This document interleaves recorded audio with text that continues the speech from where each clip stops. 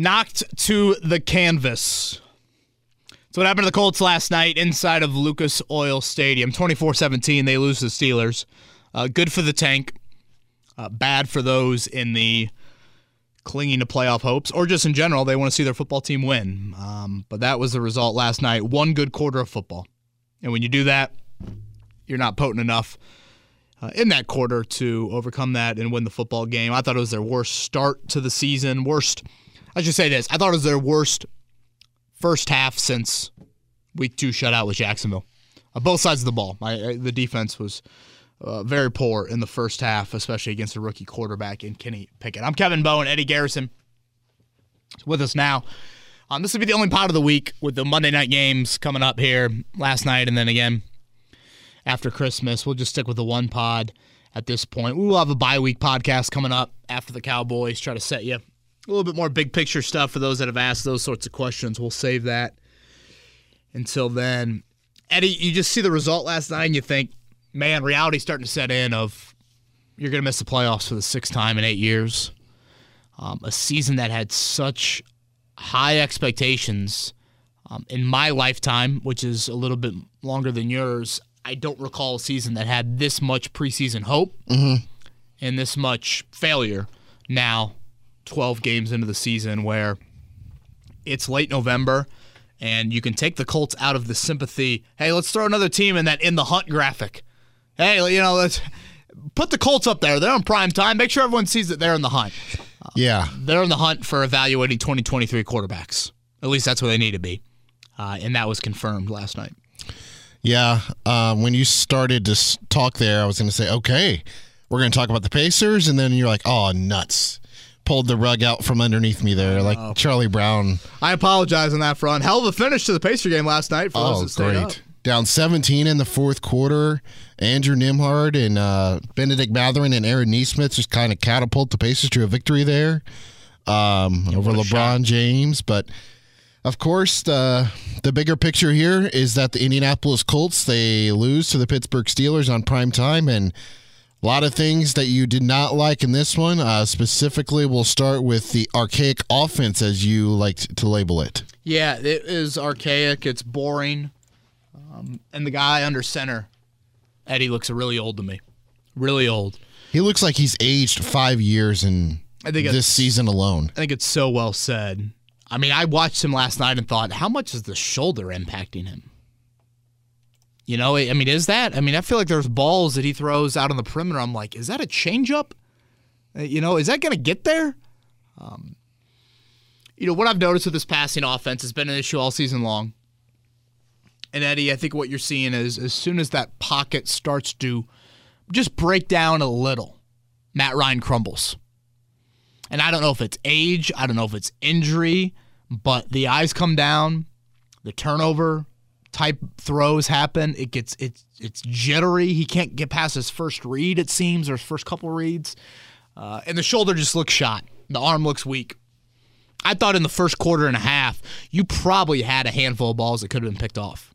I couldn't believe the discrepancy in balls that Pittsburgh challenged defensively and then the Colts didn't challenge defensively. Pittsburgh got their hands and were right there disrupting, attempts to catch balls by the Colts, whereas it was pretty pitch and catch early on for Kenny Pickett and the Steelers. And the vertical passing game, it's really three-prong. And, I know I said it on last Wednesday's podcast. Matt Ryan, I thought, was pretty candid last week and being like, our offensive line, they got to give us some time. Is that part of it, limiting the vertical passing game? Sure. But you know what? A huge part of it is Matt Ryan is really only throwing jump balls down the field. There's not like a nice 18-yard seam route that gets to the second or third level. And then I would say third, non-O-line, non-quarterback, I still don't believe you're getting enough separation from your pass catchers.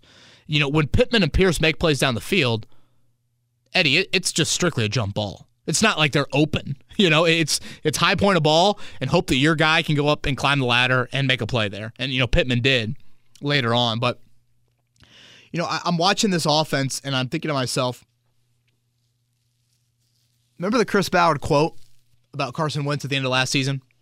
Make the layups. Sure. But you know what? You got to attempt a few three-point shots. Like, when they finally threw that ball to Pittman on the final drive, it was almost one of those, thank the Lord they're at least trying something down the field. Good things happen in the NFL when you take chances vertically. If you can block it up and you give your receivers chances and, potentially there could be flags, Pittman and Pierce have shown an ability to make some of those plays. It's just such an archaic offense. The next-gen stats note last night I thought was wild. They said that Matt Ryan, he's attempted deep attempts on 4% of his passes. It's the lowest number that they have seen since 2016. I mean, that's a whole lot of quarterbacks in a 7-year span. So, I mean, it's a weak arm. It's no separation. The DBs can just sit on the routes. I thought Troy Aikman very accurately just roasted the Colts passing offense and Matt Ryan all game long. It just limits you, man. It limits you so much. Didn't have your first completion until midway point of the second quarter. I'm sure everybody saw that stat. That's the longest drought for a team to start a game since the Denver Broncos started Kendall Hinton in the COVID game off the wide receiver off the practice squad back in 2020. And again, all of this is against the 31st ranked passing defense. That's what Pittsburgh was coming into the game. They had given up questions at corner. About 285 yards a game passing. So it's just such a sorry state of a passing offense.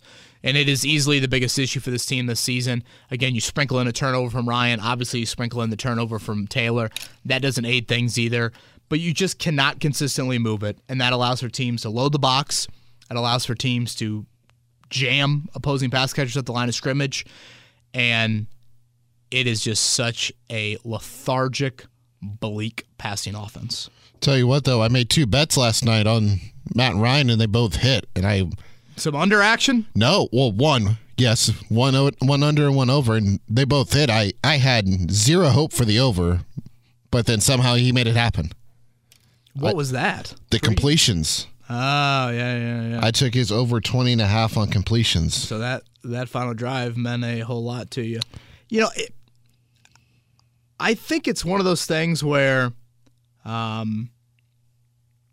we saw it a little bit more last night. The free rushers that come at Matt Ryan and the inability to take advantage of those free rushers stands out. And I know I said this last Monday, I guess it would have been after the Eagles game, but I think it's more relevant to what we just saw with Pittsburgh. Kenny Pickett is another reminder of if you can do a little bit with your legs, you can create. Yep. And the Colts just don't have that. Again, that pocket starts to break down, and it's like a folding chair watching Matt Ryan either go down or throw the ball away, and like the throwaways just look terrible. I mean, I know that's kind of a stupid thing to say, but it just looks awkward. He looks old. He looks old, and I never thought I would utter the phrase at this point of the season, but I did it last night. I think Colts would be better off having Carson Wentz at quarterback right now. And I know that's like a very crazy thought to some people. By no means am I saying they should have kept Carson. Again, yeah, you need to move on. But I think Carson Wentz would give you more of a threat at quarterback than you have right now. I mean, he had that escapability factor. Sure. And that's something Matt Ryan does not have. Late, you have the second down and 17 and the scramble by Matt Ryan for 14 yards. Jeff Saturday and Matt Ryan elect not to use the timeout, which means the time management or clock management, as some people say it, was not on the Colts side, and that's another thing that you did not like. Yeah, a little bit of the Jeff Saturday jolt just kind of gone. You got off to the same old starts that were happening with Frank Reich. And then let's focus here on the time management in the fourth quarter. I think listeners to this podcast will know I pay a lot of attention to this. I think it's the biggest aspect that a coach has impact over on a game day, and it can create such an advantage for you if you have, proper understanding, a proper grasp of it, all of those things. And was it the sole reason why the Colts lost? No, it's why I didn't lead off with that. But it's an issue that I think has to be talked about, and certainly something that if we're evaluating Jeff Saturday from a head coaching standpoint, This needs a little bit more on that front. So, Eddie, the Colts had Alex Highsmith forces a fumble when that play started at the minute 35 mark from the 33-yard line. It was a 1st and 10. It set up a 2nd and 17. I'm watching it, and I thought I would probably take my first time out here. I think after a pass rush moment like that, I think it's probably good to just kind of settle everybody down, regroup a little bit. And I think that's what we don't think about maybe at times with timeouts. A timeout is not necessarily to stop the clock necessarily. Yep. It's a big part of just let's breathe, let's regroup. And look at the personnel you had out on the field. You had 2 rookies in big spots in Jelani Woods and Bernard Ryman. Very different foreign opportunities for them. I mean, Jelani, he played, I would say, easily the most. He had all season long, and he's missed some time. It's probably worth pointing out, you have Jonathan Taylor out there, and he's not used to being out there. He's not the 2-minute back. I know we kind of laugh at that, and you're curious why, but that's different for him. And then what about Parks Frazier up top? Totally different environment than what he is typically in. So I think at that point, the more quick tempo you go, is there an element of you can catch the Steelers off guard? They might be tired. Sure. But I think there's also an element that creates more individual one-on-one opportunities. And the Steelers have certainly the better personnel, particularly up front, than the Colts do, in holding up in those moments. So no timeout after the fumble. Matt Ryan scrambles for 14. Now it's 3rd and 3 from the fifth. There's 59 seconds to go when the minute 35 on the first play, 59 seconds to go on the scramble, 34 seconds when the ball is snapped on the 3rd and 3. And Alex Highsmith said it after the game. I knew with how Jelani Woods was lining up and how Jonathan Taylor was lined up, they were going to run it. And again, Jelani Woods and Alex Highsmith in a one-on-one matchup when he doesn't know what the play is not a good matchup for the Colts. When he knows what the play is or knows it's going to be a run, likely to the interior, because that's seemingly all where the Colts run, or only place that the Colts run, it's not going to end well. And Woods gets blown up, and now it's 4th down, a down that the Colts have really struggled in. You take the timeout there, and at that point it was too late. Again, my issues, Eddie, are more based off of get everybody on the same page. It's not an explosive offense. We've got to take all these chances and make sure that we execute them properly and everybody's on the same page. And in that situation, I don't know, maybe you sub Jelani out. Maybe you put Mo in there. You think a little bit of a better blocker. Something along those lines in that moment if you still want to run it there.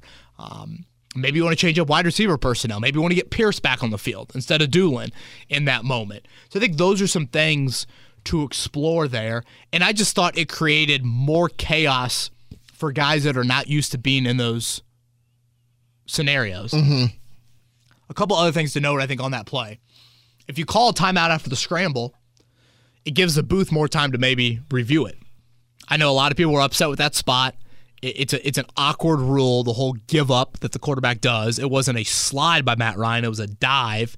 I feel like NFL officials are starting to err on the side of when you dive forward, you're giving yourself up. Which, again, I know is a little bit different than wait, didn't Matt Ryan dive on a 3rd and 1 QB sneak or 4th and 1? Whatever that was earlier. Is that, I guess when you do it in the open field, maybe it's different. But that was a thought that I had. And then this is me probably nitpicking a little bit.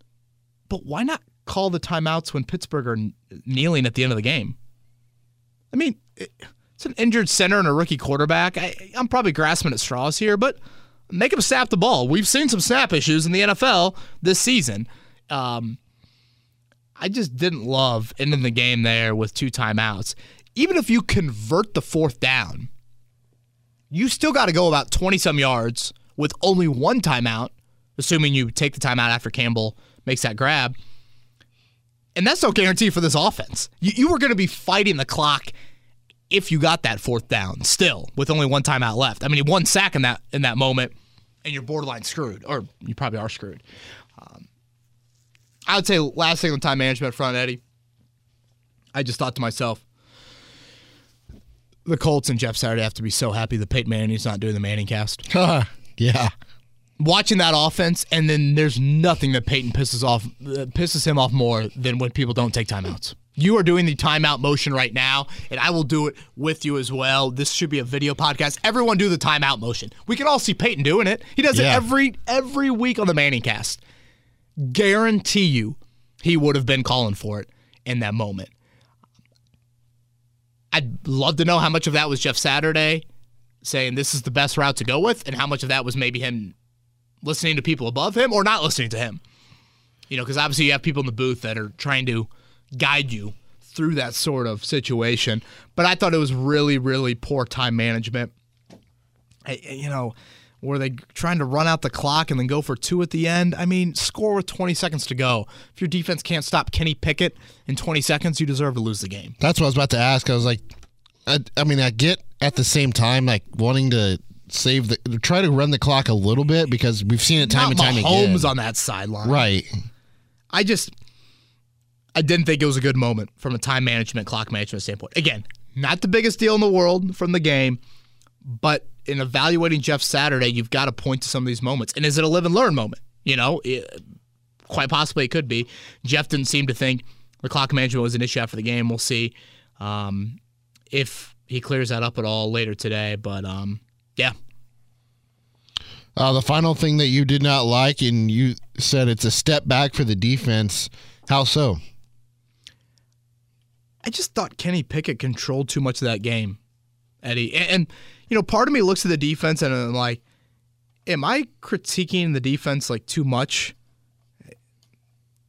Maybe a little bit, but I don't know how anyone could watch that first half and say that was the defense playing at a good level, an acceptable level. Again, that's not a vaunted Pittsburgh offense. I thought it was the worst I've seen them tackle in quite a while. I thought that was an issue. I brought up earlier just the lack of contested plays they made when balls were in the air. I thought they did I thought they did show up after the Matt Ryan interception to force. Yeah, there was a nice sudden change moment there. Yeah, the big. 2 sacks by Unique. Yeah, again, it wasn't all awful, but if you had told me at the start of the night that Pittsburgh scored 24 points and really just one of them, the field goal, came off a short field, that's disappointing to me. Agreed.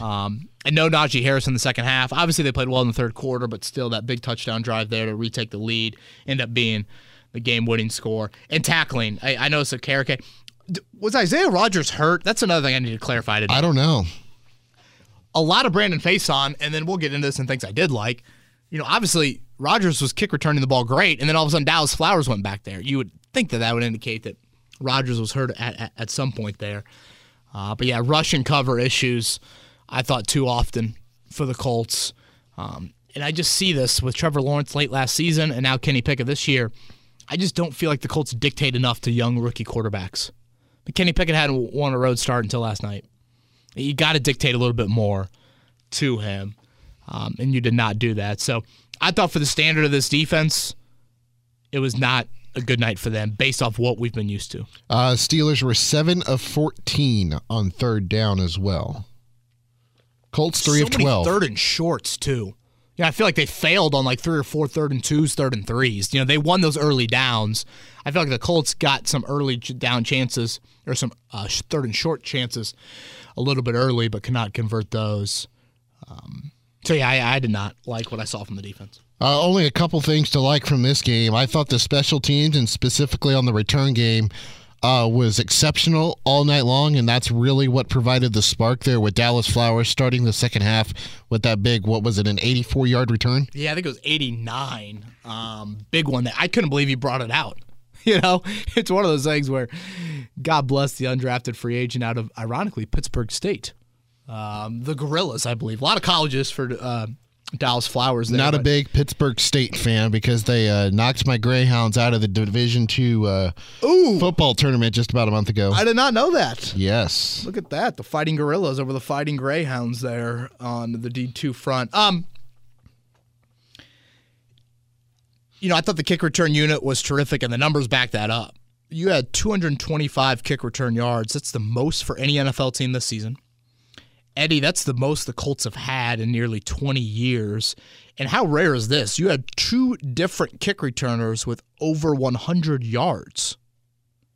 First time any NFL team has done that since Denver in 2010 with Eric Decker and former Colts legend Cassius Vaughn. Ooh.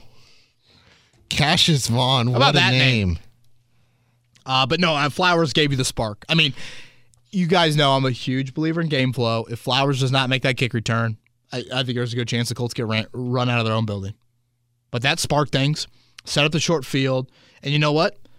Screw it. Let's get Dallas Flowers, Isaiah Rodgers, and just wildcat Dallas to death on Sunday night. They can just play quarterback. I thought Flowers showed a great burst there. And, that was just his second. He has not played on defense this year. And that was just his second touch. He had a punt return against Denver in Week 5. It's not like he's played much at all outside of some coverage units there. So I forget which player was doing an interview. It might have been Doolin. I can't fully remember, but this was like earlier in the year. And they were talking about, the fastest players on the team, and Dallas Flowers was thrown out there. Yeah. And now you can see why. And that was just such a jolt. And I thought, it hasn't been a perfect season by any means for Bubba Ventrone, but that was a really strong night for him. Isaiah Rodgers was consistent as a kick returner. So, yeah, great work by Dallas Flowers and that return unit.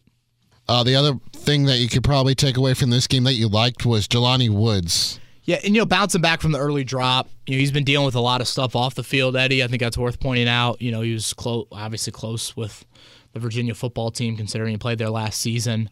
Hadn't played, battling that shoulder issue a little bit. I think the thing you notice with Woods, and no Kylan Granson, so you need him more. The thing you notice with Woods, he just provides such a catch radius. Yep. Like his ability to his frame just kind of boxes out the defender. I think he caught all 8 of his targets after the drop. Yes, he did. I was about to throw that out there. So, he had to be close to 100 yards, was he? 98. Just a really solid night for him. And I think you saw it on the Minkah Fitzpatrick pass interference penalty. I felt like that was pretty good coverage by Minkah. I mean, yeah, it was probably worth a flag, but when you target Jelani, especially in those areas, and the DB has to go through him, he's going to make more contact. And it's just more of a frame to draw pass interference penalties from. So, tight end, again, has been an issue in finding consistency. Jelani really outsnapped Mo Alley-Cox in this one. Clearly, he was part of the 2-minute package there late. So really nice night from the rookie there, and I think was one of the lone bright spots for the Colts. I know when we did our post-draft recap, and I was going through some of these players because we oftentimes talk about how Ballard drafts players that have similar skill sets, qualities, traits, and whatnot, and I know we compared him a lot to Mo Alley-Cox, same size in terms of height, just a little bit leaner on the side of the weight, but the catch radius is, just very similar to Mo Alley-Cox, and this is like no slight to Mo at all. Jelani just looks way more athletic than Mo. A little bit more of a fluid athlete, I think, just in getting in and out of breaks, things like that. So, yeah, Jelani Woods individually, really well done last night. 41 snaps for Jelani and 22 for Mo Alley-Cox. How much did Kalinich play, or whatever his name is? He played 6. So he's been blocking, a little bit for them. They've called them up a few times. So yeah.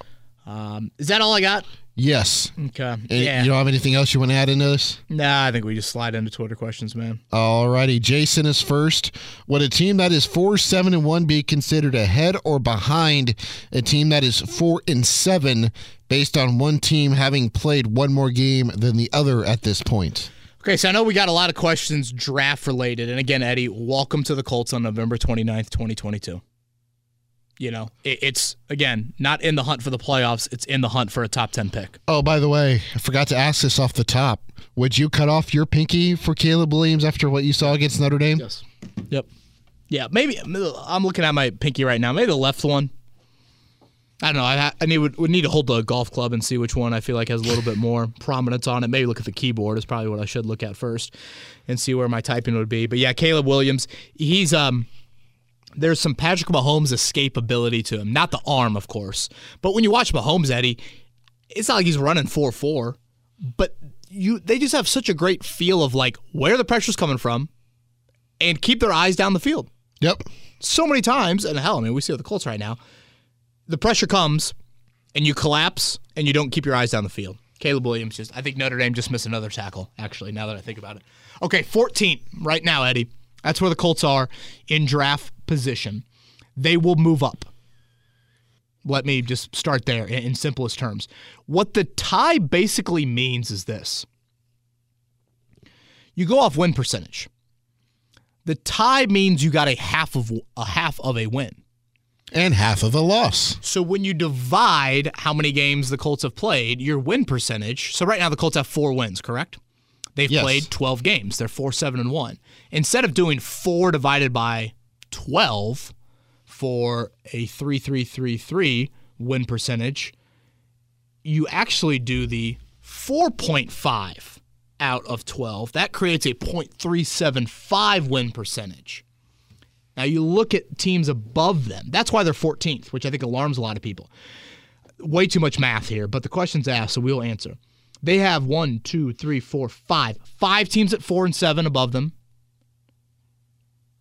You have 1, 2, 3, 4 teams at 4 and 8 above them. So when you look at that, assuming the Colts lose to Dallas, they're going to have 2 weeks where all those 4-win teams are going to have a chance to get to a 5th win. I mean, we're talking Carolina, New Orleans, Arizona, Green Bay, the Raiders, the Browns, the Jags, the Steelers, the Lions. It's a lot of teams that you have the potential to move up on with having such a late bye week. So I hope that clarifies things on that front. Again, I know there's a lot of math, but basically if you look at it, it would not shock me if when the Colts return from their bye week for their final 4 games of the season, they're sitting there with like the 8th pick or 7th pick. Does that make sense? Yeah. I hope that does from a math standpoint there, but just trust me on that. Did you give the winning percentage? Yeah, so their winning percentage right now is .375. Yep. Okay. Again, 4.5 divided by 12. And then you look at, 4 teams above them at .364. And then, yeah. And then a lot of teams above Those them. are the teams that are 4 and 7, just for clarification. Right. 5, 6, 7, 8, 9. You have 9 teams beside yourself with 4 wins right now. You are the best of the 4-win teams because of the tie. All those other teams have 7 or 8 losses and no tie. So again, assuming you lose to Dallas and then your bye week, that offers all those teams 2 weeks, assuming they don't have a bye, 2 weeks to try and get to a 5th win, whereas the Colts are not getting to a 5th win. Again, this is under the assumption that they lose to Dallas. So apologies up front for the math. My head hurts just talking about it. But math is not our forte. That's where we're at right now. Daniel, excuse me. You're good.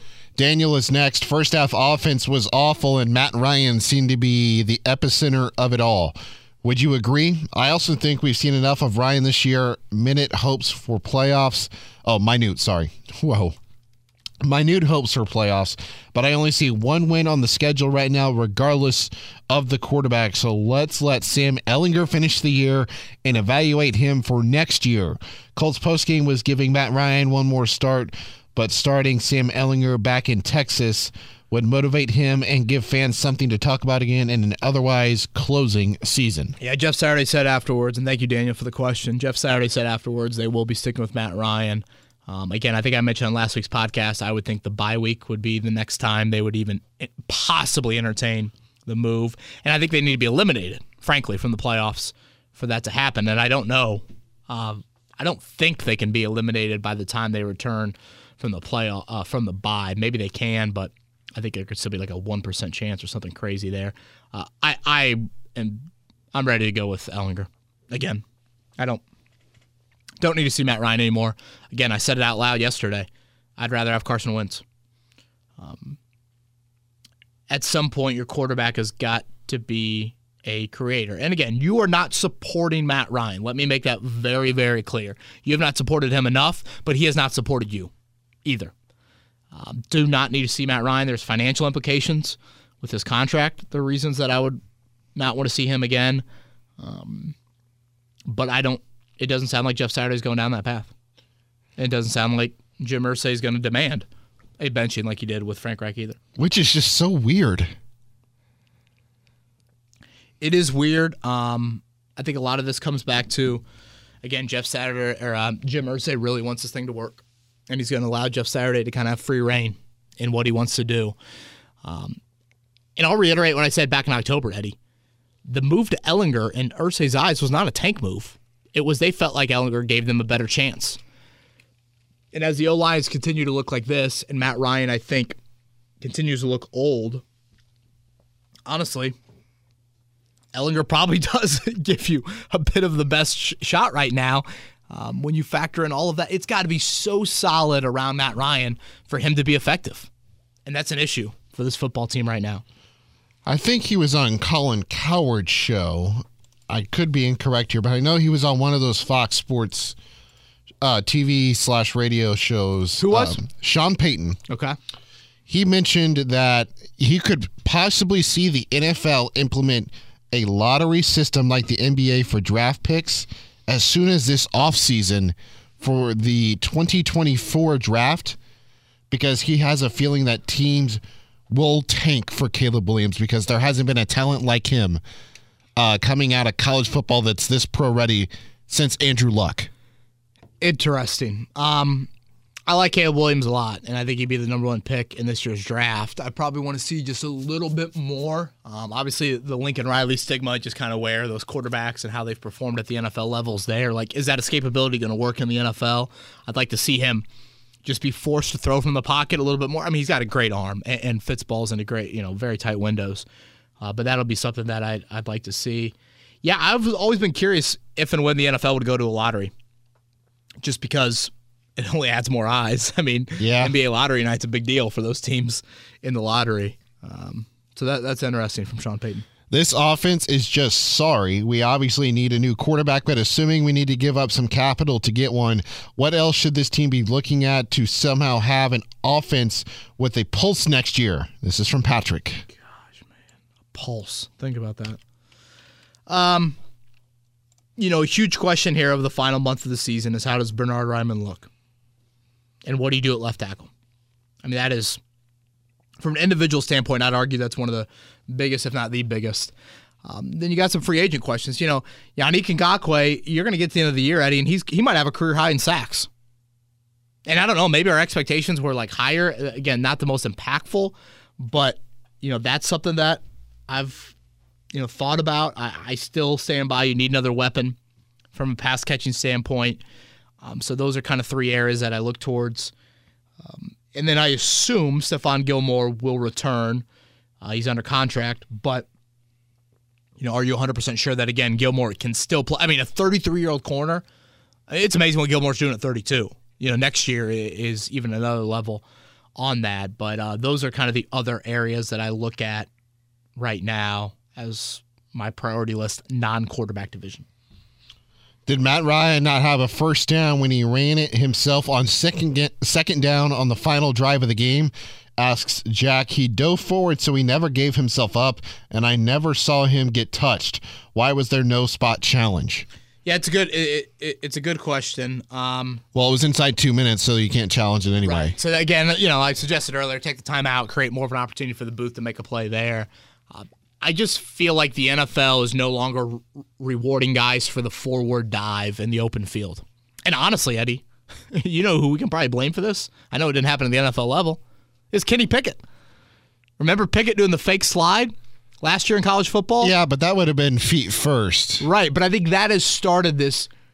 For a player safety standpoint, we cannot allow a quarterback to try and fake the defender out. Defenders are already easing up on guys in that situation. They don't want to create situations where quarterbacks fake it. The defender eases up, wanting to stay away from a penalty, and next thing you know, that quarterback's making a play like Pickett did college-wise last season. I'd have to really go back and look at it. I didn't look like a Steelers defender touched him, but I don't know that for sure. But still, I think when you give yourself up in that moment, the benefit of the doubt, honestly, it goes to the defense there and marking you down as soon as you attempt any sort of movement to go to the ground. I mean, it's all a judgment call anyway, so I don't know how you can even determine when he starts to go down. Yeah, it's so, well, again, and what about intent? Was he going down to give up his body there, or was he trying to stretch out and get the first down? I mean, it goes back to the QB sneak earlier in the game. There, Matt Ryan jumped and try to go forward. I mean, when you're diving for the pylon, you're not giving yourself up. Like, I don't know, very complicated to me. Oh, also something we didn't talk about in the what we didn't like section, another red zone turnover. Yeah, and on a simple handoff. And I feel bad for Matt Ryan because he's going to get credited with that fumble, but that was all on Jonathan Taylor. Taylor, and I think what we've seen from Taylor this season, again, a lack of support around him. But Eddie, if I go into those contract negotiations, I'd be worried about running back, giving him that dollar anyways. And now you see the fumbles, and now you see a little bit of an injury. More leverage for Indianapolis in those instances there. The timeliness of these turnovers this season, crippling. I mean, I guess you overcame it in that situation there, but still, just from a momentum standpoint, just absolutely crippling.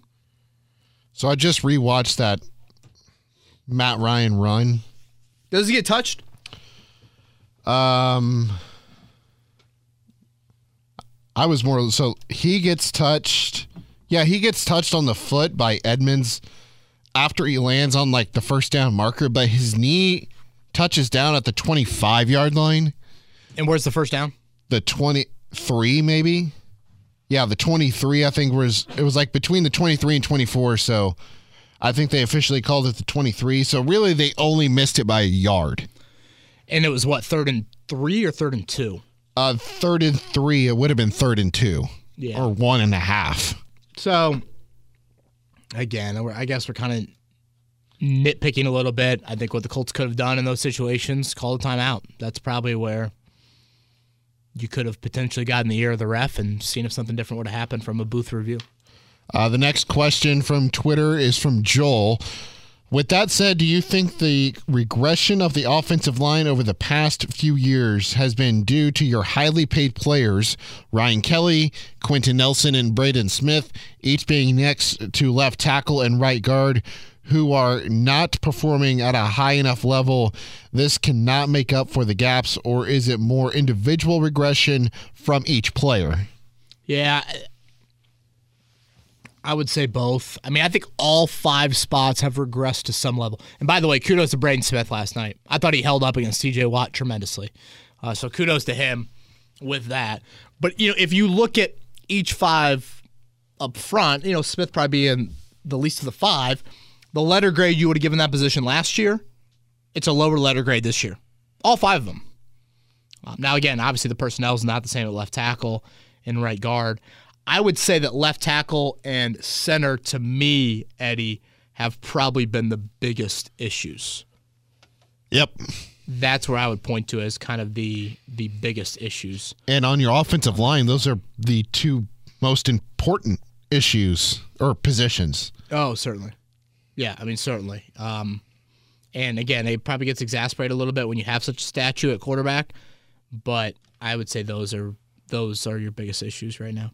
Has Michael Pittman Jr. proven he's a legit wide receiver 1 in the National Football League from King of Colts? I know the Colts fans are so desperate to feel like we have an elite player at this position, but I'm not sure MPJ is it. I know everyone has a different definition on what a wide receiver 1 is. For me, it's a guy that can consistently take over a game when you need him to, a guy that just consistently makes plays regardless of what the defense does, and I've seen too many quiet games from him. If you consider him a legit wide receiver 1, are you paying him $20 million plus a year? If the answer is no, then he's not a legit wide receiver 1. Enjoy the pod, and I hope we lose every game for the rest of the season.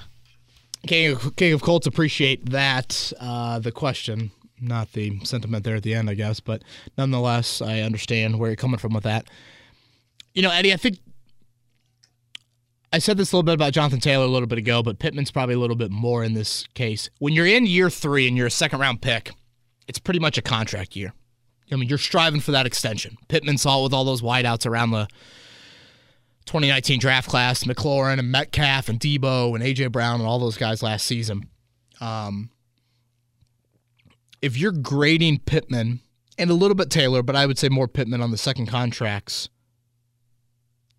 they haven't gotten to that level, to the $20 million level.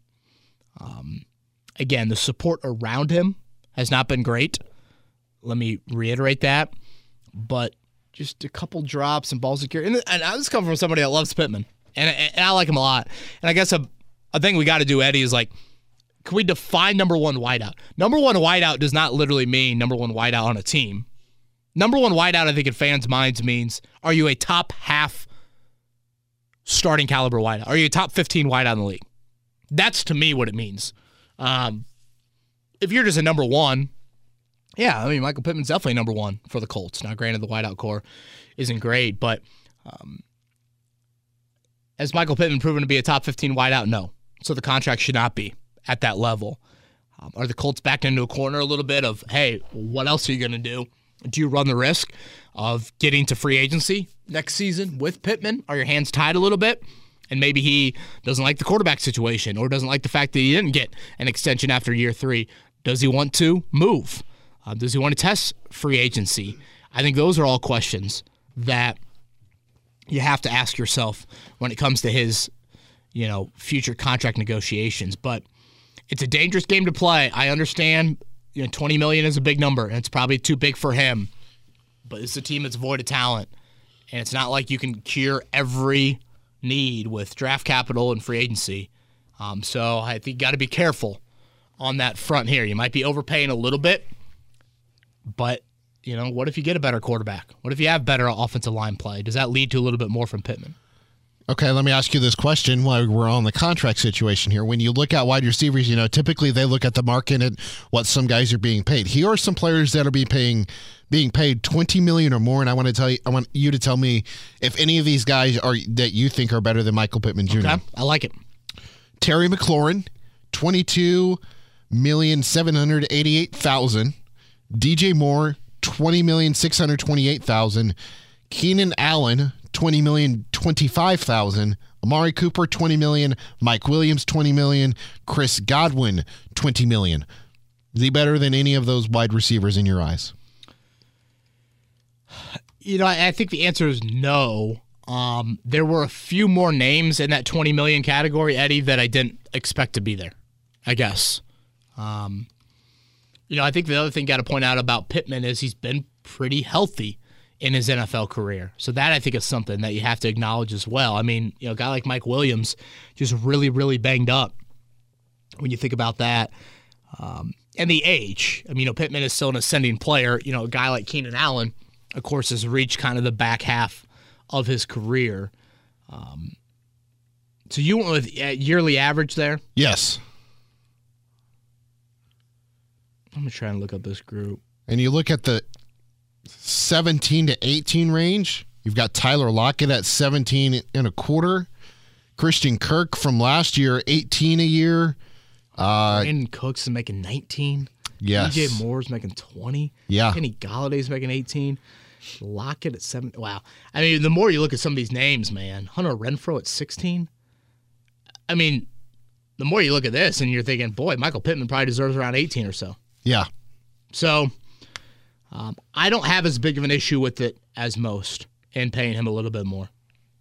But again, I'm a big believer that you can manipulate the cap a little bit more than the Colts have. The next Twitter question goes to Drew. So we all know how much Jim Irsay wants to have this team play in prime time. But watching the Colts in prime time is like watching James Cameron's Titanic. Specifically the part where everyone dies. On repeat.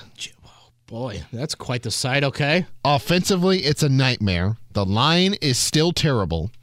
Matt Ryan is awful. And then there's the Cowboys next week on Sunday Night Football. Will this be the actual reason he fires Chris Ballard? Because his team is embarrassed on primetime television. It's not a ridiculous question because Irsay is a ridiculous man having the biggest power trip of his life. Wow. That's a lot to unpack there. Again, predicting Jim Irsay is impossible. And the Chris Ballard thing is just such a tough read. It seems awkward. It seems weird. I mentioned this after the Eagles loss. I think it's worth repeating again after yesterday. When you fire a head coach, what you're doing is you're exposing your roster. You're exposing your GM. I know expose has a negative connotation to it, but basically what you're saying is it's a coaching issue more than a roster issue. And I mean, look at the Irsay quotes. Whoever Irsay's talked to, Stephen Holder, he did it last week with, Mike Chappell and Bob Kravitz the week before, a couple weeks before, he thinks the personnel is good enough. So having said that, if the Colts tailspin here, and what are they, 1-2 under Saturday?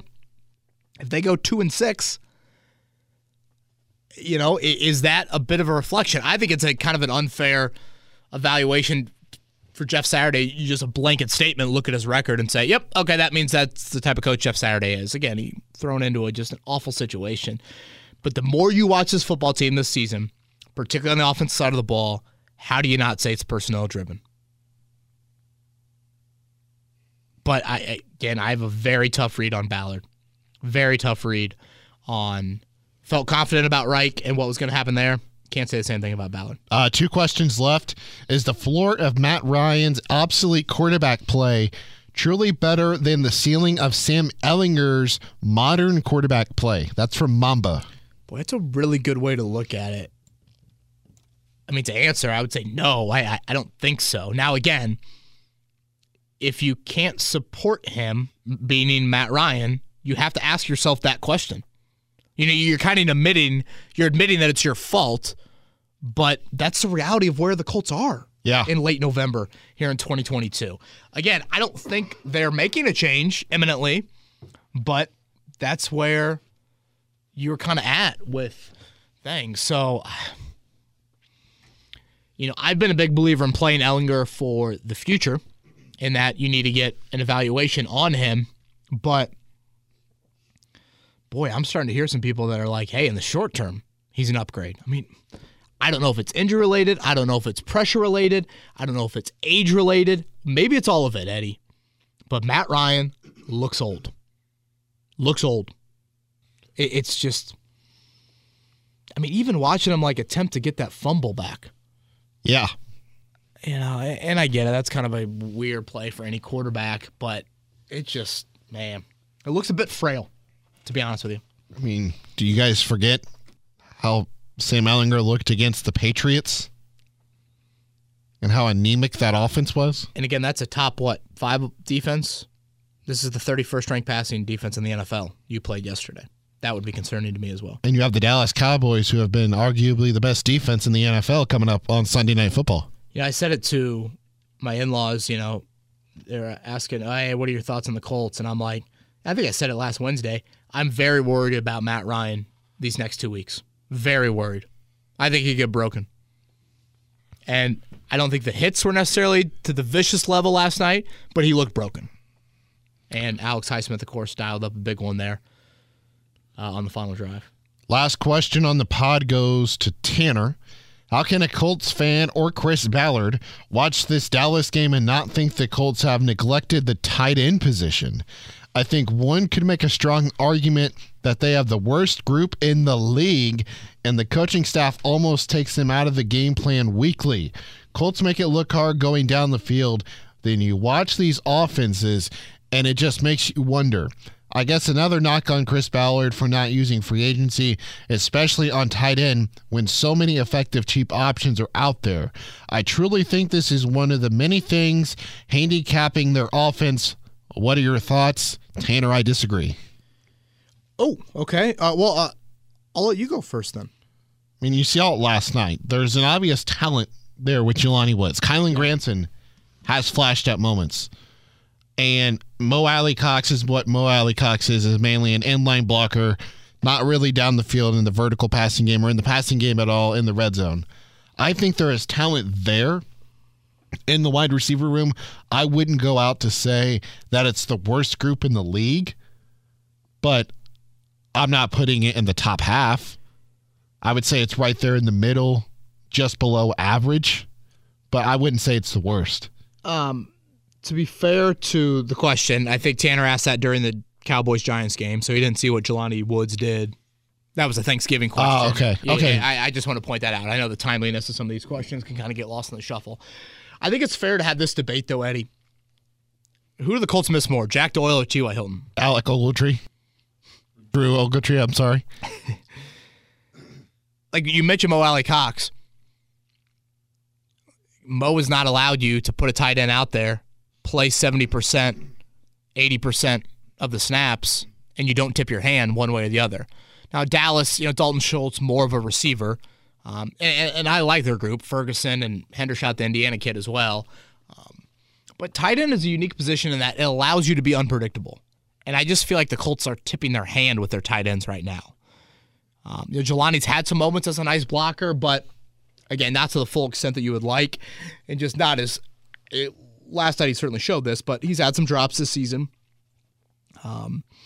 And there's so much just little stuff that doesn't even show up in the box score that I feel like we don't see with the tight end groups, and we haven't seen enough of. And I think the blocking game and helping out in that area from a run standpoint, that's hurting you there. Okay, is that the last Twitter questions? Yes. I guess early Cowboys thoughts, Eddie.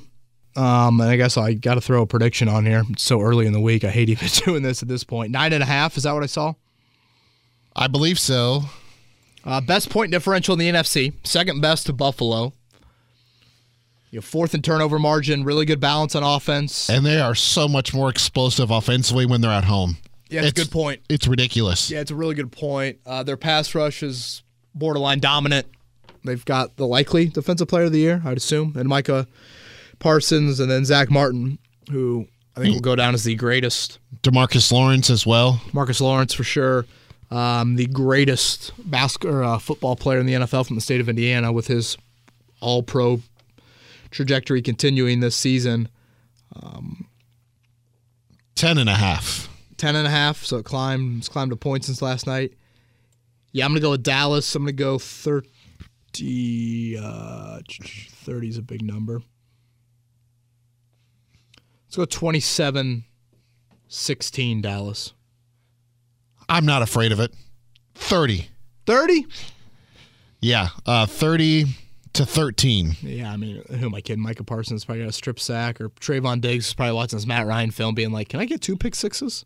Well, here's the difference, though, with like Trayvon Diggs and some of the other cornerbacks. He doesn't really sit on the routes that are underneath. He's more of a guy who's down, like when he gets challenged down the field, because he's able to run with receivers, unlike most cornerbacks. Well, challenging down the field is not something the Colts typically do. Correct. From a vertical passing game standpoint. So that'll be something to keep an eye on. It's just, it's disappointed, Eddie, that it's here. We had a question a few weeks ago about the chaos of the season and if I enjoy that. And we're looking at 5 games the rest of the year, and with every loss, you just inch closer to apathy from the fan base. I mean, I see it in Twitter questions, Eddie. I mean, we didn't get our normal amount. Now, part of that's a primetime game, but still. Oh, by the way, Micah Parsons is minus 1,000 for Defensive Player of the Year. So he's pretty much a lock. Barring an injury. Yeah. So, oh, man, just kind of a bummer that we're already so off-season focused in late November. So those that are sticking with us in the pod, we greatly appreciate it. Colts and Cowboys Sunday Night Football coming up here in Week 13. He's Eddie Garrison. I'm Kevin Bowen. Everybody stay safe. We'll talk to you next week.